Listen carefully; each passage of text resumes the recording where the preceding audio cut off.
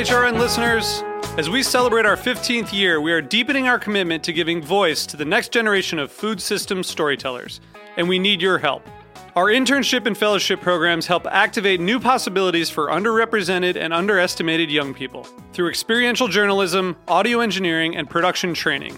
Through these unique programs, HRN helps food equity stewards build essential workforce readiness skills that expand their potential and foster economic mobility. Please consider supporting these critical programs. And with a minimum donation, you can be entered to win a dinner for two at an amazing restaurant in one of 8 cities and tickets to a concert at a great venue in one of those cities. We have incredible partners across the country who have donated, as they also share our passion for helping to educate the next generation of food systems storytellers. Check out heritageradionetwork.org/15 to donate and enter to win today. That's heritageradionetwork.org/15 to donate and enter to win today. And make sure you donate before March 31st. Thank you.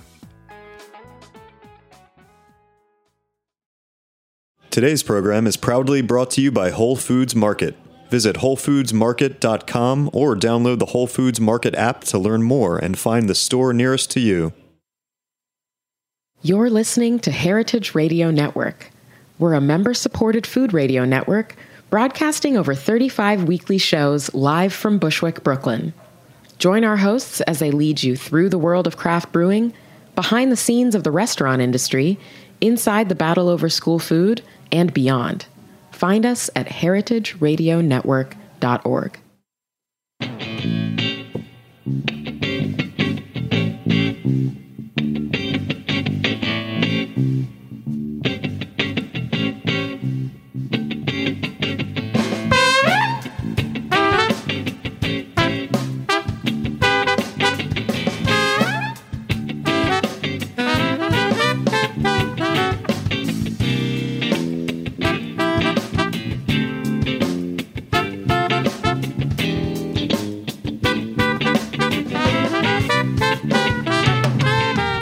Welcome to the Grape Nation, your weekly wine journey. Our guest is Ryan Arnold, Divisional Wine Director for Let Us Entertain You Enterprises in Chicago, proprietors of over 120 restaurants in Chicago and around the country.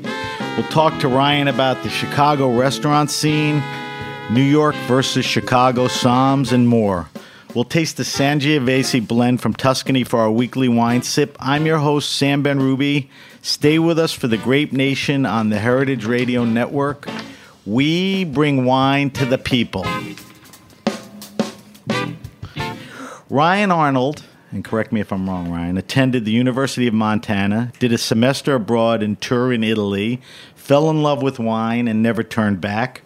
Ryan is a divisional wine director of Let Us Entertain You Enterprises, one of Chicago and the country's most successful restaurant groups, owning a diversity of restaurants. Ryan oversees the wine programs at some of Let Us's finest restaurants, each focused on a different cuisine and wine program. Ryan was also a 2015 Star Chef Rising Star, which is also why he's in New York. Welcome to the show, Ryan. So great to be here. Thanks for fitting me in. It's my pleasure.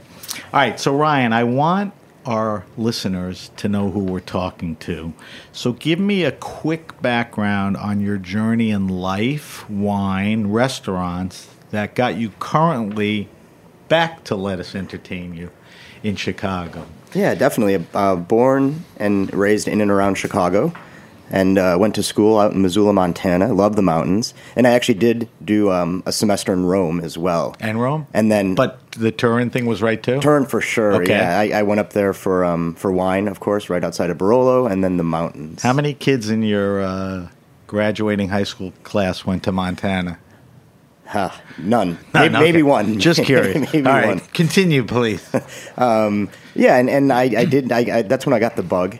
Came back to Chicago in 2004. From Italy, you got From Italy, right. Yep, from Italy. Actually, was over in Greece for quite a while, as you do as a college student. You travel a bunch when you're right. in Italy.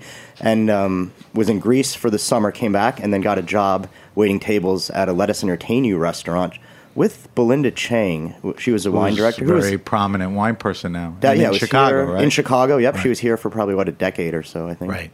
So I worked with her, and it was an all-Italian wine list, maybe 350 selections. no domestic wine. Wow. No cocktails, really no beer. And you had to know, I mean, with Italian wine, you have to know how to pronounce the grapes, right? So if you know how to speak Italian, you're already one up. So I transitioned into wine sales. I didn't call myself a sommelier back there. It was 04, 05, so a wine steward, I guess is what I was. You were on the restaurant thing with Belinda, left there, and went into the sales, import distributor side. Absolutely. Okay. I didn't like the hours of working the floor. Retail. Yeah. Yeah. Never did that. Yeah. So you work with a couple of good companies, right? Yeah. So after that, I worked for Divino, Chicago-based company. They, I guess, are most well known for Austrian. So they had, hands down, the best portfolio back in the early 90s, 2000s, with producers like Prager, Rudy Piechler, Crocker. Yeah, definitely. So they had Mark de Grazia, too. So big Italian book, but really Austrian-focused. And then Weinbo. Then I went to work for Weinbo. Which is huge. Huge, yep. They opened a Chicago wholesale branch in 2012. So as big as Weinbo was then, they didn't have that branch in Chicago. Right, yeah. They were just up here in the Northeast. So you did the 9 to 5 sales. Yeah, it was fun. It was fun while it lasted. How long did you do it? That was 2 years. 2 years. So you woke up one day and said, I'd rather be walking around at 11 p.m. What happened? Absolutely. And it was... getting into sales was fun because I got to travel. I was a regional director, so I got to travel around the country and got to go in and out of a lot of beautiful restaurants and met some fun people. What about wineries they represented? Did you do any European trips or not? Yeah, I know, absolutely. That's how I was first, I guess really why I was intrigued in sales is, you open a great restaurant and all the importers and winemakers are coming in to support you. And I just started to talk to the gentleman's name is Seth Allen that owned Divino. And he's like, yeah, a part of this job is you actually get to go travel to Austria, to Tuscany. It's like, all right, sign me up. Wow. So you got to do all that. All right, so let's talk about, wait, we're not done. So that brings you do the business side for a couple of years, and then you go back into the restaurant biz. Yeah, I got really lucky with that. How? I got a call.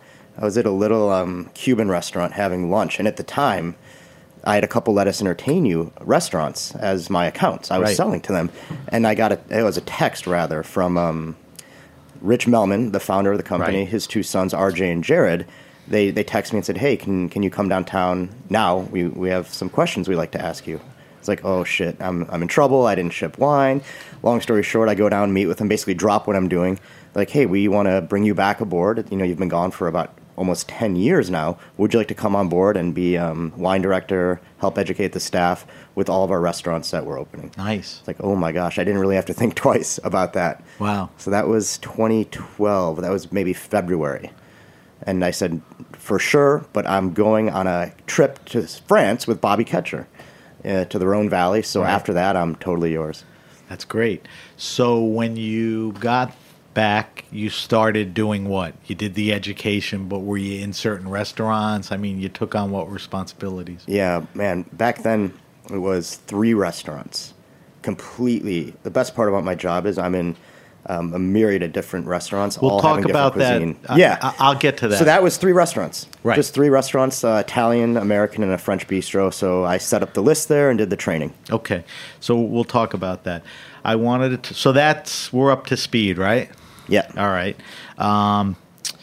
So Chicago was just selected as the best restaurant city in the country by Bon Appetit magazine. I saw it. No slouch magazine. In your mind, is that a long time coming? Yes. I mean, recognition-wise. Why? I mean, we've been on the map for quite a while in terms of fine dining. I think with Trotters and Alinea, of course. But I think Grace. I think what happened recently, though, I think what's happening out here in Bushwick, but in neighborhoods kind of on the periphery. Give me an example, like West Loop or something? Even further, where I live, Logan Square, okay. Bucktown. When I was reading that magazine, it was just almost 90% of what they mentioned from bars to restaurants were within walking distance of my house in Logan Square. So would you equate that in New York, all the restaurants used to be in Manhattan? You know, now they're in Williamsburg, they're in Greenpoint, they're in Fort Greene. Yeah, I think so. They're out in Queens. It's spreading out from what people perceived as the restaurant center. Absolutely. Right. So how has that affected, you know, how sort of you handle things now? I mean, do you feel that there's more opportunities, you know, for restaurants to open, neighborhoods? I mean, are you seeing is that what, you know, this means? The recognition sort of spurns growth and all that? No, absolutely. And I think these periphery neighborhoods, too, there's a smaller barrier to entry. I mean, the rents. Look at our Manhattan is, I guess, River North, the neighborhood. That's like the fancy, nice, super residential expensive. And traffic and all of that. Okay. Absolutely. So, all right. So you've been to New York before, and you were here for a few days. Do you see any differences between the restaurant and wine scene in New York and Chicago? And because you're from Chicago, I'm asking you that, but I'm sure you traveled to other cities. I mean, you know, I'm so ethnocentrically stuck in New York, and, you know, this is kind of what I eat and feed and drink, you know, all the time. And I travel too. But working it, I mean, is there a difference, or is it all the same? I mean, is there a different hospitality? Is there a different feel? Is there a different approach, or it's universal? It's quite similar. You know, I spent a lot of time in LA too, and here and in Chicago, hospitality is at the top of their game here. I think it's warm, very professional service too, which you don't see in other cities. But Chicago and New York have that similarity. From a wine perspective, quite different. Okay, so let's get into that a little. Yeah, I think what New York is nailing right now, more than really anywhere else I've seen, is exceptionally curated wine lists, but in a pretty casual atmosphere. Right.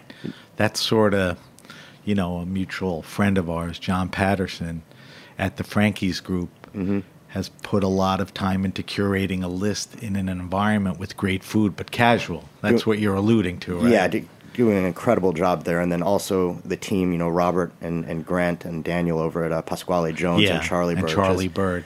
Same thing, incredible food. That's the wave. Yeah, right? Yeah, that is. I think that's the way forward for sure. I mean, Danny Meyer, we had Katie Morton on from Union Square Hospitality. They extended Marta, the pizza place, into a fried snack and wine bar. Really? Vini Fritti, it's called. Okay.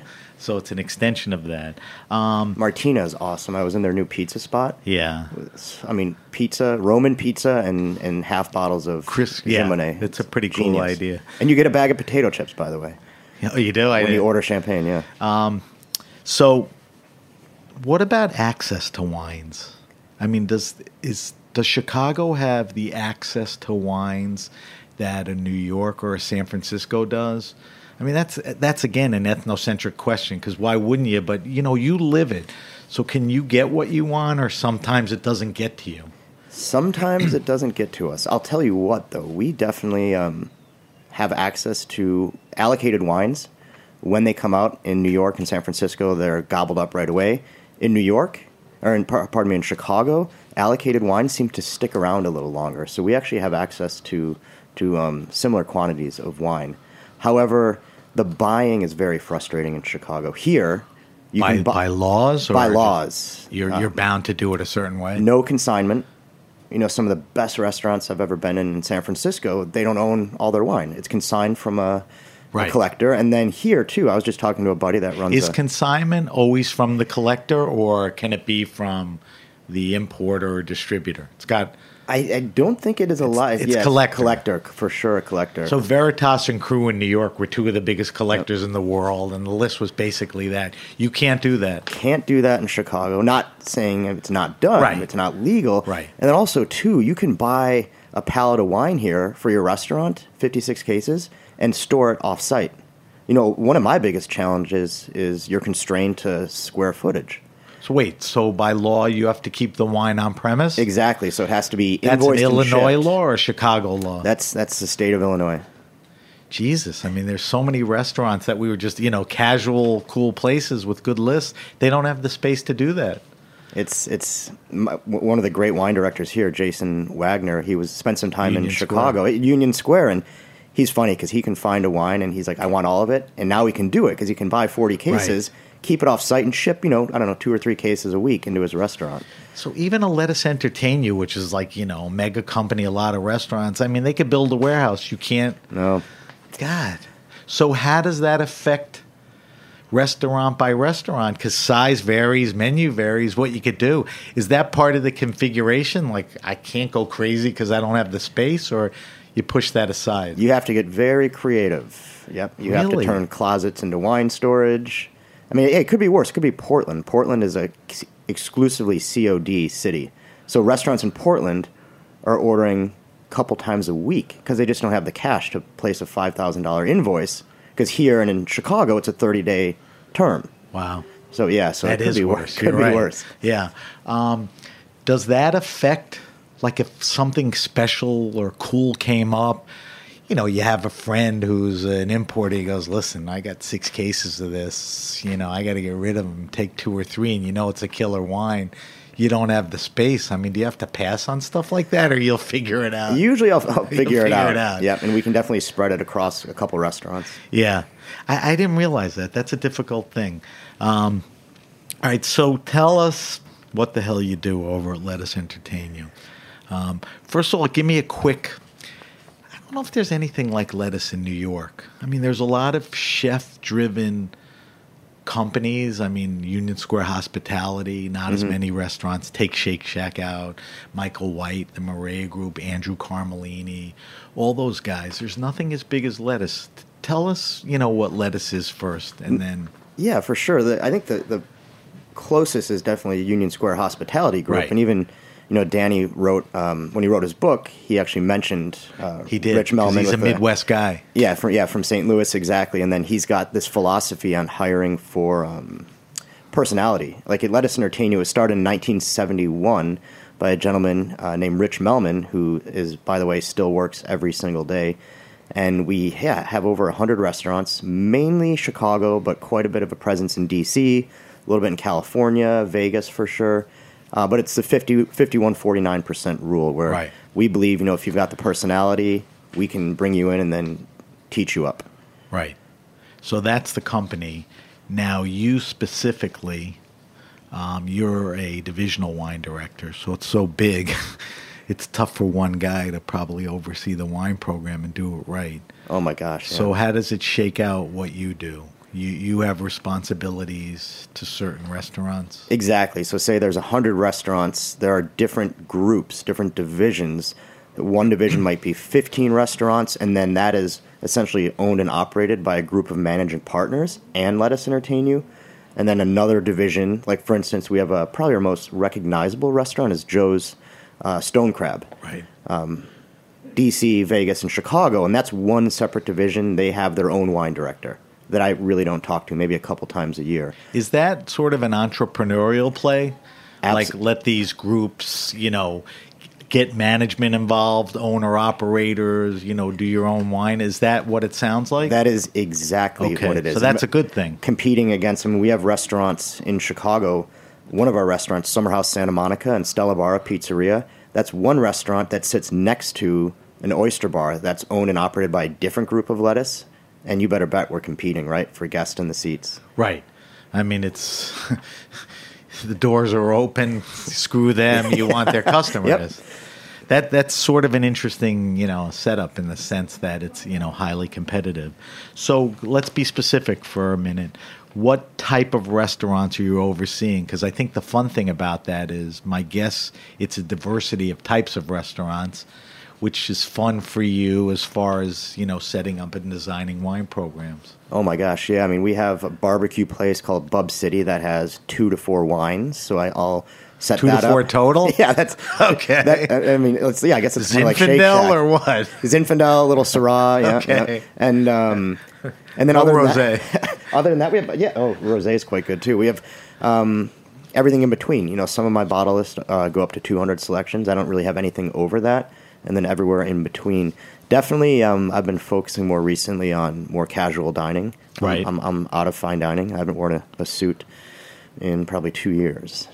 So the classic on-the-floor Somm suit look, it's not necessarily going away, but we're moving away from that, and you don't need to be doing that. Yeah, it's not for me. But there's a few restaurants, I guess like Everest or whatever, where the service is more of that, right? Oh, my word, yeah. But that's a bow tie type of place. Yeah. I would assume that you've been responsible in opening some places? Yeah, I think I've got probably 15 restaurant openings under my belt. Under your belt? Yeah. How many different restaurants? I'm sure there's some dupes in there. Yeah, there are a couple different, some duplicates. Just about 12. What? In 3 cities, in 3 markets. Start from scratch? I mean, you sit there with the chef, the cuisine, the type of market, and you determine the wine list. How do you go about that? Yeah, that's something I learned as I went along. That's definitely the process is talk about the concept and the cuisine. Market is very interesting, too, that I'm just learning about because I'm making wine lists in Hollywood and Santa Monica, different neighborhoods in Chicago, and then probably the most frustrating talk about legalities and purchasing wine is Bethesda, North Bethesda, Maryland, Montgomery County. It's all regulated by the county. So everything is like Pennsylvania's a state wine thing. Everything there's through the county. Everything's 20%. God, it's so archaic. The county just takes it. They raise the wine 20% and ship it. It's archaic, right? Absolutely. So it must be a fun thing to put together. I mean, that's the interesting thing that people don't realize. I mean, the allure and romance of wines and pairing and the food, is a little overshadowed by the fact that a guy like you who's in multiple, or the company's in multiple markets, you're subjected to so many different kinds of, restrictions and regulations, including the size thing and all of that. All right, so you like to create wine programs. I guess you could say that a guy like you is interested in wines that are alive, exciting, dynamic. You don't want to be a boring guy. So let's use those adjectives, and let me tap into a guy like you who's served, drank, ordered a lot of wines. Let's talk about currently your favorite wines around the world for restaurants, for drinking, for turning people on that you feel are alive, exciting, and dynamic. Give me some specific wines, regions, what's floating your boat now? Oh, man. So recently we opened up a Mediterranean restaurant called Ema, and I've been tasting a lot of, talk about alive, a lot of crisp, high-toned white wines. Not just Greek. No, not just Greek. I'm talking coastal Italy. Right. Places like maybe Liguria. Yeah, Ischia. Like Vermentino and stuff like that. They call Pigato up there. Pigato. I'm really excited about So Vermentino. I'm answering the question. So crisp white Ligurian, Italian coastal wines, which specifically are called Pigato or Vermentino. Right. Keep going. And then Corsica right now. Which is a French island, but off of Italy. Absolutely. What do you like there? Right there, some red wines from the Nulucha grape. It's high. What kind of grape? The grape there's called Nulucha. Spell. Nieuullicu, I believe. Yeah. And red grape? Red grape. What kind of characteristic? Yeah, savory red, almost kind of like a frappato. Okay. Super crisp, a little bit more tannic, though. Is it a good food wine? It's absolutely a good food wine. So that's what I'm... reasonably priced? Yeah. Probably under 20-ish retail. Okay. That's a good price point. Yeah, and I'm trying to find more of the easy drinking, lighter textured, just with my diet now, just more like veggie friendly styles of wine. What all right, so Italy, white, Italy, Corsica. Get out of Italy for a second. Anything else? Yeah, Chenin Blanc right now, actually. I've been drinking a lot of Chenin from Loire and actually Stellenbosch. I recently was in South Africa, yep. So I'm checking out Sanso, too. Sounds kind of weird, but Sanso from Chile. Spent some time down in the Ipata and Maule. So, Sanso is predominantly found in Provence. Most Provençal rosés are based off that red grape. That one, though, is super lean, crisp, kind of tart red fruit. Another high-toned red that I'm really into now. Good food wine? For sure, good food wine. So everything you pretty much named is not an expensive, fancy schmancy wine. They're good food wines. Are they readily available? Like at a good wine store in Brooklyn or Manhattan or neighborhood Chicago, you could find some of that? Yeah, absolutely. And that's kind of the theme I've been going into. I've tasted the classics for a decade, and collected wine and sold it. But what do you categorize as the classics? Tuscan wine. Yeah, Tuscan wine, Barolo, Bordeaux, Burgundy, Northern Rhone. Okay. Yeah. The classic wine. Rioja. Yeah.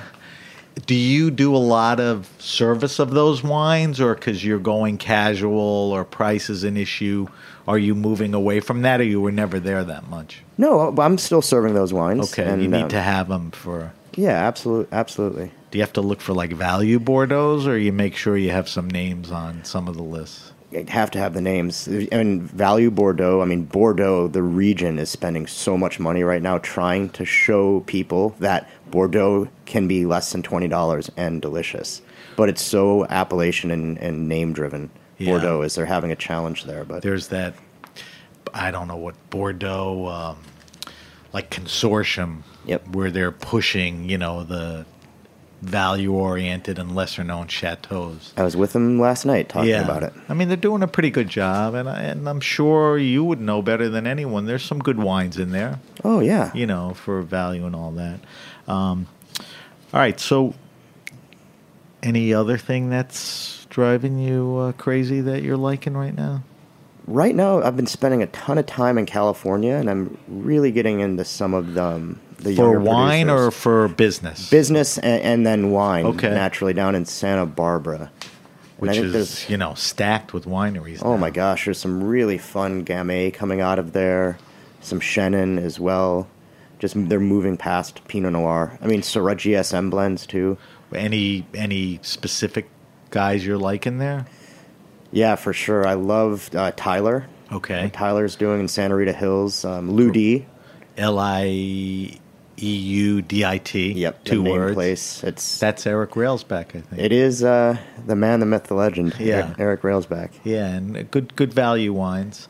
Cab Franc. Yeah, that's Santa Barbara, you said? Yeah. Yep. Yeah, that's an area to really... I think you and I could tell our listeners, if you think about a romantic trip to Napa or Sonoma, you could have just as much fun in Santa Barbara, right? Oh, I'm sending people there all the time now. I'm like, listen, you fly into L.A., it's an hour drive north. Yeah, I've drank a lot of the wines. I just haven't been there in a while. All right, so speaking of wine and making wine, you've been involved in projects where you've made some wines. Tell me where you're at now, because it's involved you, it's involved the restaurants. Mm-hmm. What's up with that? Yeah, probably where I played the biggest role was up in two wineries, I guess, at Scribe in Carneros. And Great winery. Awesome winery. Even better people, too, the Mariani brothers. And then up in Willamette Valley, Brooks.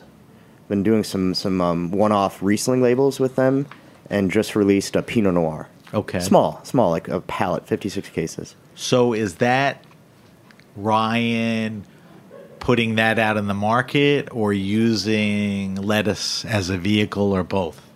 A little bit of both. Yeah, it's really just learning more about how that juice gets in the bottle. And like, for instance, Pinot Noir, we tasted 15 different clones to make the final assemblage of Pinot Noir. Oh, you did your homework. Yeah. Oh, yeah. It was fun. And, we sell some of them in the restaurants, but most of them are broad market, actually. Really? Yeah. And then I think off air you mentioned to me a Prosecco. Yeah, Let Us Entertain You is working with Juliana Rancic. She's one of our partners in RPM, the R in RPM. We have one in D.C., two in Chicago. And I forgot that. That's a Let Us Entertain You, and that's Juliana Rancic. Exactly. Her husband, Bill, is from Chicago. One of the original you're fired, not fired guys, right? Yep. And he actually went to Loyola Rome, too, and we went to the same school together. But she released her wine. It's called Juliana Prosecco, and that's served in our restaurants and elsewhere, too. It's broad market. So you could push a decent amount of wine through a successful restaurant, right? Hundreds of cases through the year. That's kind of a cool setup. It's kind of what, who mastered it is Bastianich, right? Yeah.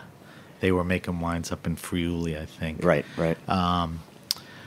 So that's interesting. So you're going to stay with the wine thing. I mean, as far as what you're doing, it's a nice part. It complements everything. Yeah, it's fun. It's just a different expression, artistic, being able to try. Do you have your eye on something different? I mean, you said you're doing a little Riesling, which is fun. Some favorite is Riesling. Of course. Pinot.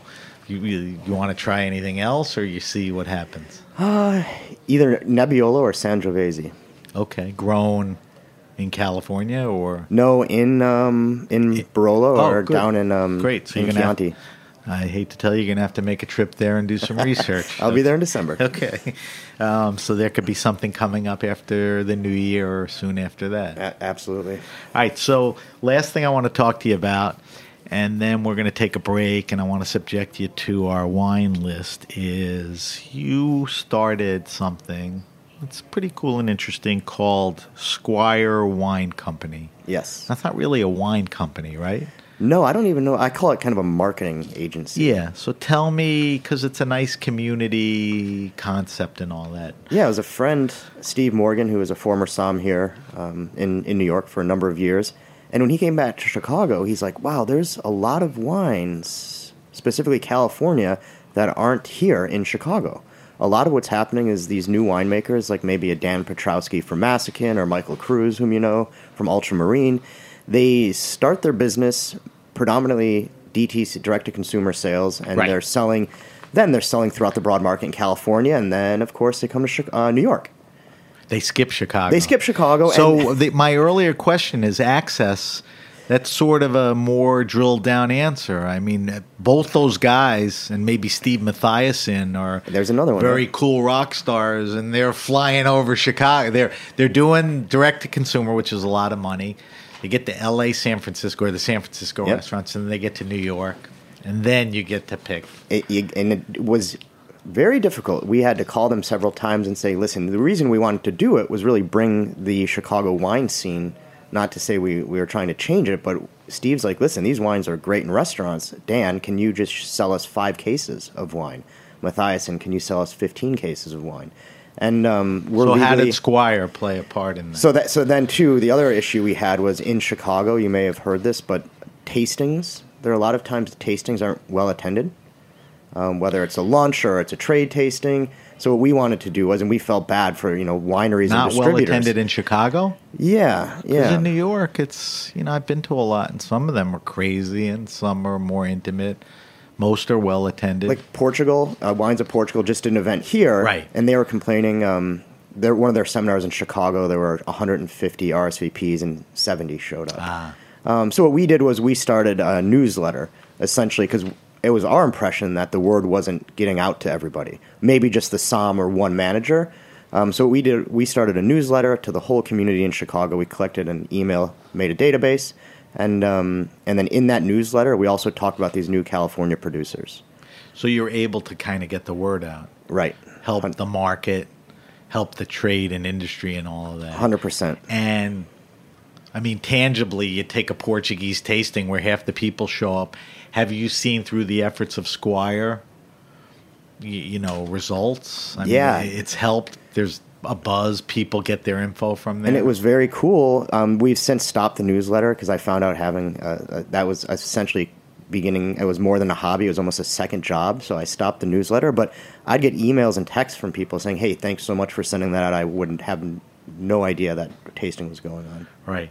So currently, we're still bringing in the wines. Right. And if you think about it, too, a lot of these California winemakers, it's their second job. Right, so for instance, you've got Dan Petrowski maybe at a place, Larkmead, and then he's making Massican on the side. He's and one this person. Band of vintners. He's got a third project. Yeah, I mean, look at Thomas Rivers. Is it Thomas Rivers? Like 40 wineries. Chris Pittenger too with a winery called Grovant. But Steve and I basically said, you guys don't know the landscape in Chicago. Let us represent you, and we can get you in front of the right people. That's great. But we don't make any money. It's just kind of a fun project here. And you're helping the overall cause. Yeah. That's what it's evolved to, yeah. Which is a good thing for the market and the industry. And, it's a good feel for the winemakers and all of that. So that's Squire Wine Company. All right, Ryan, we're talking to Ryan Arnold. Ryan Arnold's in from Chicago. It's good to talk to a guy from Chicago. When we come back, I'm going to just grill him with 2 more questions, and then we're going to do the wine list. You're listening to the Grape Nation on Heritage Radio. We'll be right back after these messages.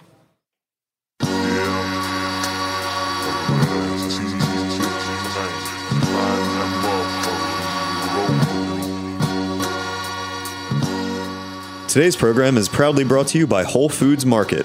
Whole Foods Market believes in seeking out local, fresh, and seasonal food and in supporting local farmers, makers, and the community as a whole, economically and agriculturally.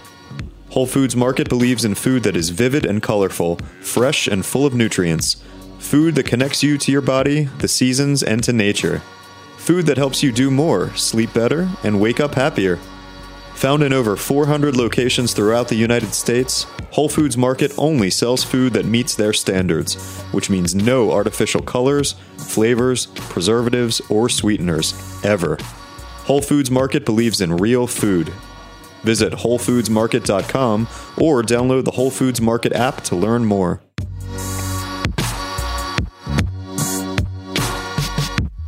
All right, we're back. We're back with my guest, Ryan Arnold. Ryan Arnold is here in New York from Chicago. I want to subject Ryan to my weekly wine list, but I just wanted to ask him a few more questions. So, attitudinally, and we covered this a little, Psalms in New York and Psalms in Chicago. Is it that Midwest thing? Or what is it? I mean, do New York guys think they're the bomb and the rest of the world just follows? I mean, you could answer that. Ooh, wow. You don't aspire to be in New York, do you? Come on, we could diss a few people. No. There was just a Psalm showdown through the James Beard Foundation, I think it was. Yeah, New York beat up Chicago. But no, I mean, this city definitely has some of the most talented. Well, that goes with the territory. I mean, there's more people and all that. But True. Like I said earlier, I think because it's become a restaurant town recognition. I also think, and we didn't cover it, but the distributors and wine guys now realize, because Chicago's a wine town, they realize maybe, they got to make a move and all of that. Well, there's some New York Psalms that say Chicago is a beer and a shot town, not necessarily a good wine town. Meantime, a lot of Psalms, when they get off, all they want is a beer and a shot. So what the F is wrong with that, right? I mean, come on. All right. We're taping this show now. We're in the middle of October. We're going to run the show the week of Thanksgiving. So while I have Ryan here, I'm going to ask him one last question, and then we'll do the wine list. Keep it down to 1 or 2 wines. You got to answer this question simplistically. We're going into Thanksgiving week. And everybody who gives a crap about wine, will call me or probably nudge you and go, what do I drink, with turkey or this and that? But it doesn't go with sweet potatoes. So let's pick the 1, 2, or 3 best wines to throw out on the table for a Thanksgiving dinner, taking into consideration traditional turkey, sides, maybe there's, I don't know, a prime rib or something. What do we put? Give me the best choices. They don't have to be traditional. They have to be good and interesting. Yeah, I'd say go with Central and Southern Rhone Valley. Okay. Rhone Valley is France. There's a North and South Rhone. Châteauneuf-du-Pape is south. The north is Cornas, Saint-Joseph, all that stuff. Those reds? Yeah, there's a cool little area called Gigondas. G-I-G, we got to spell for Ondas. Great. Yes. That would be a good Thanksgiving wine. Yeah, lots of Grenache. Almost all Grenache with a touch of Syrah. There you go. So Grenache. Tell me a little about the Grenache grape and why it's good with turkey. Oh, I love Grenache because you've got, it's kind of similar to Pinot. It grows in warmer climates and can build alcohol a little bit quicker. But you get a lot of red fruits, strawberry, cherries. You don't have, sometimes you don't have the tannin structure, which I think makes it good with turkey. So so Gigondas from the Rhone, which is a Grenache-based wine. That's number 1. Give me another one. After that, go with a little geekier Cerasuolo down in Sicily. Okay, so Cerasuolo, don't spell like it sounds. It's Cerasuo. Hello. Cerasuolo, and that's the grape, right? So Cerasuolo, it's actually an appellation called Cerasuolo di Vittoria, which is an appellation on the island of Sicily, and the grapes can be comprised of Nero d'Avola and Frappato. Okay, 2 great grapes, 2 great food grapes. Absolutely. So that inexpensive-ish too. That's another great choice, right? Yeah, definitely value. What about if somebody wanted white or rosé? Do we even put that out on the table for Thanksgiving? Oh, yeah, for sure. Check out... Well, here's a curveball. I guess we're just talking about Bordeaux. Pessac Léognan. Check out some whites from down there. Sauve Blanc and Semillon. So Pessac Léognan is Bordeaux? Yes. Okay. And Semillon, the grape. So it's a Bordeaux white. Bordeaux Blanc, exactly. Bordeaux Blanc, okay. Is that from Grave or? Yeah, it's just south of. There's Grave and then Pessac, 2 different areas. And they're generally value price wines, absolutely. compared to fancy. So the third recommendation is a white from Bordeaux, Pessac Léognan. So those are good ones. So now when someone asks you, what should I do for Thanksgiving, Ryan just hooked you up. You could thank him and me if you want to. All right, Ryan, thank you for those suggestions. Now I want to get into your tastes. We do the wine list every week. Let's do a special Chicago edition. I'm going to ask you a bunch of questions and just kind of buzz through them. You don't have to dwell on them. What are you drinking now? Not this second, but I'm sure it's seasonal and you're tasting things. What's on the table now for you, the restaurant? Yeah, for sure. I'm tasting every day. What I'm drinking and have been for the last year is almost exclusively white wines. Almost exclusively white wines. Around the world or focused in on a... Pretty focused. I've been, I fell in love with the Gruner Veltliner back in 05, 06, 07. We kind of had a falling out, and I'm back on to Gruner. That's an Austrian white, terrific food wine, right? Yeah. But it could be from other places. But Austria's... Yeah, there's a little bit. I pour one from Edna Valley, California. Give me a reco on that. Oh, go with, producer-wise, if you want to stay value-driven, Domaine Wachau. It's actually a historic... Wachau? Yes, historic co-op, but you can find some really cool Federspiel and Schmaragd level. Schmaragd is S-M-A-R-G-D. S-M-A-R-A-G-D. Yeah. A-G-D. I mean, this stuff just doesn't spell like it sounds or whatever. All right, give me one more. Another white... Not necessarily white. Okay. Give me what you're drinking now. You know what? Always, my weak spot is Chablis. Okay. I drink it almost nightly. Fancy schmancy or? No, AC level. There's a producer called Laurent Tribut. Spell Tribut. Tribut. Okay. And you can get village level like AC Chablis for maybe wholesale, maybe $28 or so. So that's what retail. Yeah, you probably $50. Yeah, you probably find it for $45. So that's not expensive, not cheap, but a better, quality. All right, good choices. Let's move along. Tell me Ryan Arnold's favorite wine and food pairing. Something you've done more than once, something that you go, oh, wow, something you like, something that makes sense. It's got to be, in case meats, it's got to be bratwursts. I'm from Chicago. And so bratwurst and what? Bratwurst and probably Gamay. Probably simple, easy drinking, quaffable Beaujolais. Are you a big Gamay fan? The grape? Yeah, I like it. Beaujolais? I like it. For sure. It's super versatile in pairings. It's a fun go-to. So bratwurst, a grilled bratwurst with a glass of Beaujolais. Yeah. Gamay. Nice. Everything feeds off Not each so other. Obvious. You have the salty pork-based brat. Yeah. You get smacked here if you say champagne and oysters. So we love the fact bratwurst and Gamay is, that's a good choice. All right. This is the Chicago edition part. Favorite wine restaurant and or bar, okay? Outside of Lettuce. You don't have to patronize them. A place where you, who's an expert, recognizes the selection, the service, the attention towards it. Give me a place in Chicago and then pick anywhere else, that impressed you. Okay. In Chicago right now, it's probably Giant. So Giant is in Logan Square.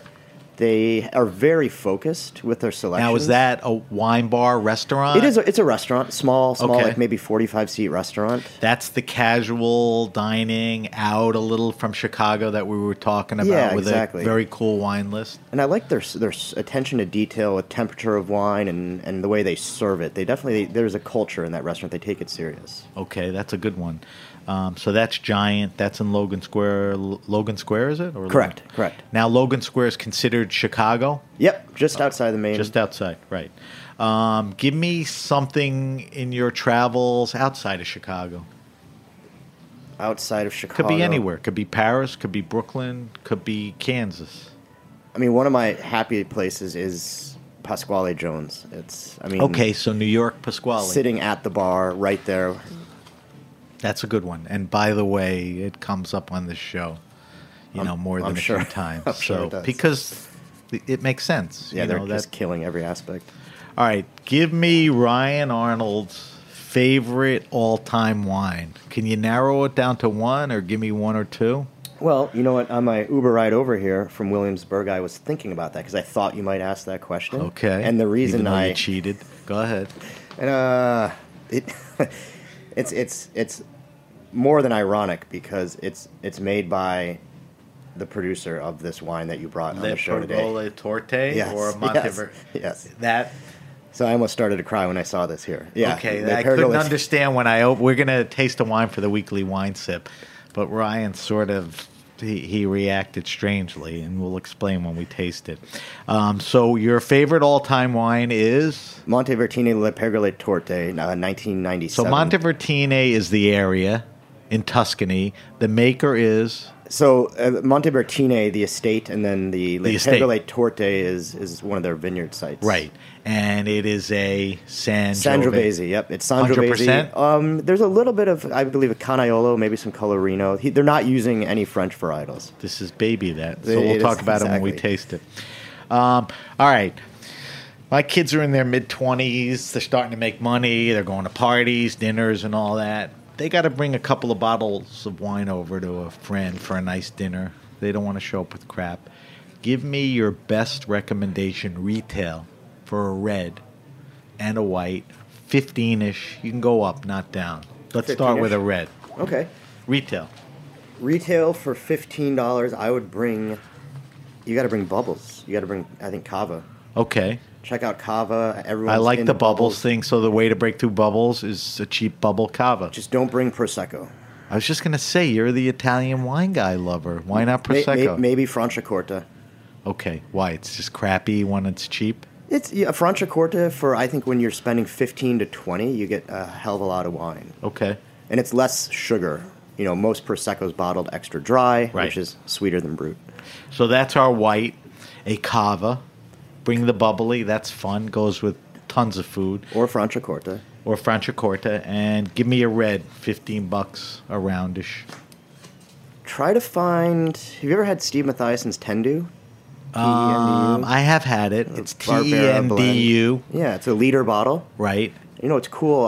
I just met the national buyer for Whole Foods, this gentleman, Doug Bell, and we were talking about a new section they created. I think it's probably over now, but it's chilled reds. So reds you can kind of put a bit of a chill on that are pretty easy drinking. But the Tendu is a 1 liter bottle with a crown cap. So super good wine, and you'd be the conversation of the party. So Steve Mathiassen's one of the cool winemakers, critically acclaimed in California. He makes a value-priced wine. It comes in a liter bottle? In a liter bottle, yep, a white and a red. Tendu, the red. The white is what grape?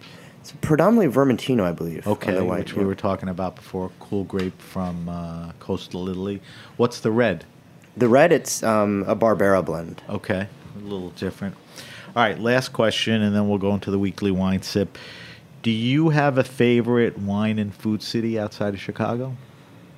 Outside of Chicago, Could be domestic or beyond. I have to say Portland, Oregon. Portland? Yeah. Why? I mean, a couple of places obviously resonate with you.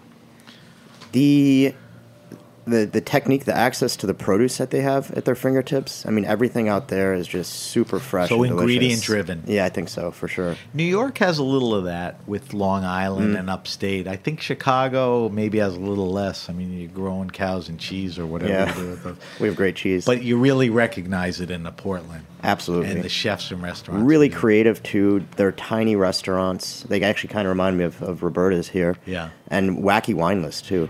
And I was just going to say, and wine service that goes along with it. Well, service is a whole nother. Sense. There is no such thing as good service in Portland. Really? The hospitality is kind of missing, yeah. Okay. That'll be for another episode. All right, so those are Ryan's choices, some good ones. We'll post them on our social media. I'll tell you where at the end of the show. We're going to close the show with our weekly wine sip. Every week we taste a different wine on air. For our weekly wine sip this week, we're going to taste the 2013 Pian del Ciampolo from Montevertine, an Italian wine from Tuscany.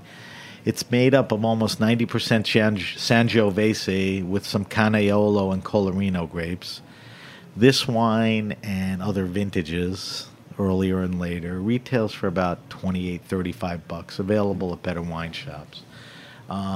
So Ryan, tell me a little more about this wine. This wine, and we attached it to your favorite wine, same people. But is this a baby La Pergolo? Yeah, I mean this is, and I can't see this wine, smell this wine, and taste it, and not tell people to give Chianti a chance, right? Chianti still kind of has a reputation issue, but the Sangiovese grape, which this is got that tart red fruit, a little bit of smoke. So help me for a second.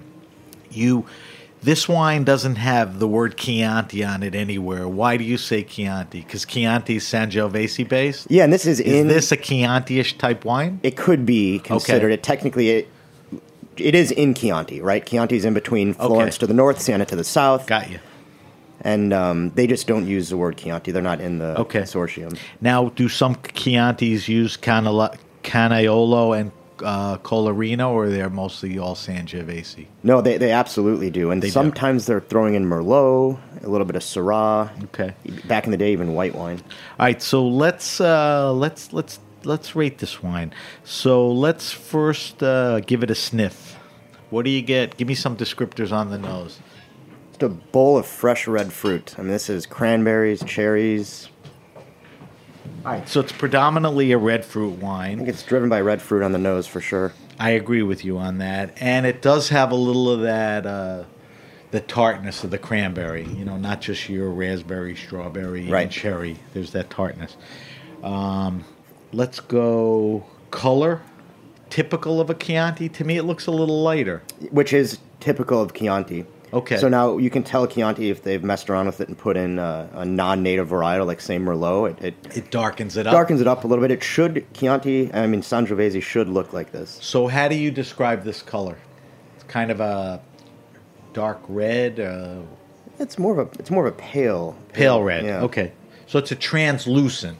Almost. I mean, it looks like you could mistake it for Pinot Noir too. Yeah, definitely translucent. Definitely, red. All right, let's go mouthfeel. Tell me if this is a traditional Sangiovese mouthfeel. Is it medium, light, heavy? Light to medium bodied. So medium minus. Medium minus, there you go, the Somm talk. This has, a hell of a lot more tannin than I remember it in the past. And typically, good or bad? In the long run, I think good. Okay. Would I serve this wine at dinner tomorrow night? Probably not. So it's a 13. You could sit in the cellar for a couple of years. I would say the tannins will calm down. All right, so let's talk palate. What are we getting on the palate? Are those red fruits translating to the palate? 100%. And this is it's making me salivate, too. I mean, there's the brightness and the condition of the fruit. Super high-toned. For red wine, medium plus acidity. What about the alcohol? It's like a rhubarb characteristic, too. Yeah. You get that? Yeah. Alcohol is moderate. I get it more on the nose than the palate, believe it or not. It's probably, 13.5 maybe? Not sure. You check the bottle. All right, so what foods would we pair this with? Cacio e pepe. Cacio e pepe, which is a white cheese pasta with pepper. It is. So it's got spice and richness.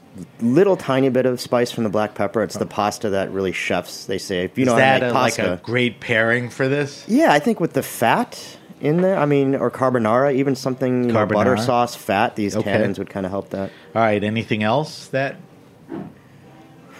You could also do salmon. Salmon. Yeah, you could do good salmon wine. roasted Instead or grilled of a salmon. Pinot or something. Yeah, that's a good call because there's a little fat in the salmon, which this will cut through.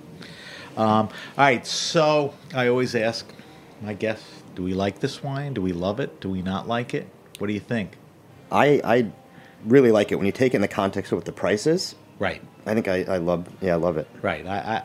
The reason I brought it in is because it's a baby Le Pergola. I think it's a delicious wine. It's a good blend.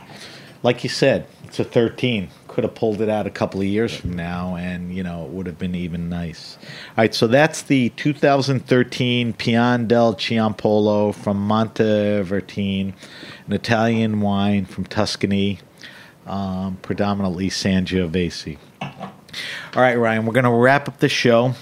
If you have a question, wine happening, or event, hit me up at samatthegrapenation.com. That's samatthegrapenation.com. Follow us on Facebook at The Grape Nation.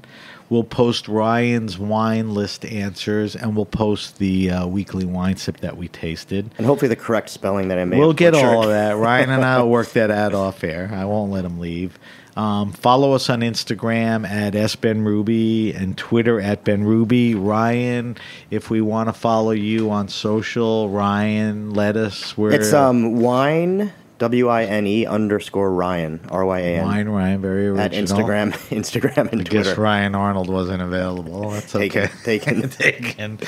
And listen, what you do every day is, you work for some interesting, great people. Let us entertain you. If they wanted to just explore and find out more, where should they go there? Lettuce actually has a pretty awesome Instagram handle, too. Lettuce Entertain You. Okay. Website, too. But I'd say check them out on Instagram. So it's LETTUCE. Exactly. Us Entertain You, which is LEYE. That's not the Instagram, but Let Us Entertain You. That's the Instagram. Yes. Okay. And website? Website's good. I think the Instagram's better. Okay. So that's wine _Ryan to talk to Ryan. All right, Ryan, I want to thank you for coming in. Thank you. I was happy to find out you were in from Chicago, meet somebody that wasn't from New York. You seem to be much calmer and more grounded. You have that Midwest mentality. I'm joking. I actually went to school at University of Wisconsin, so I got that dose for 4 years of that stuff. Yeah. I want to thank our engineer, Vitor, and I want to thank everyone at the Heritage Radio Network. I'm Sam BenRuby, and you've been listening to The Grape Nation.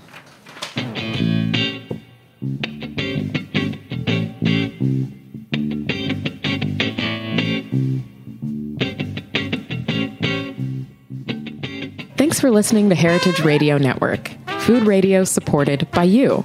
For our freshest content and to hear about exclusive events, subscribe to our newsletter. Enter your email at the bottom of our website, heritageradionetwork.org. Connect with us on Facebook, Instagram, and Twitter at heritage_radio.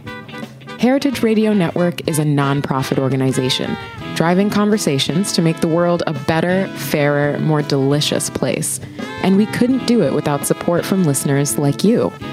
Want to be a part of the food world's most innovative community? Rate the shows you like, tell your friends, and please join our community by becoming a member.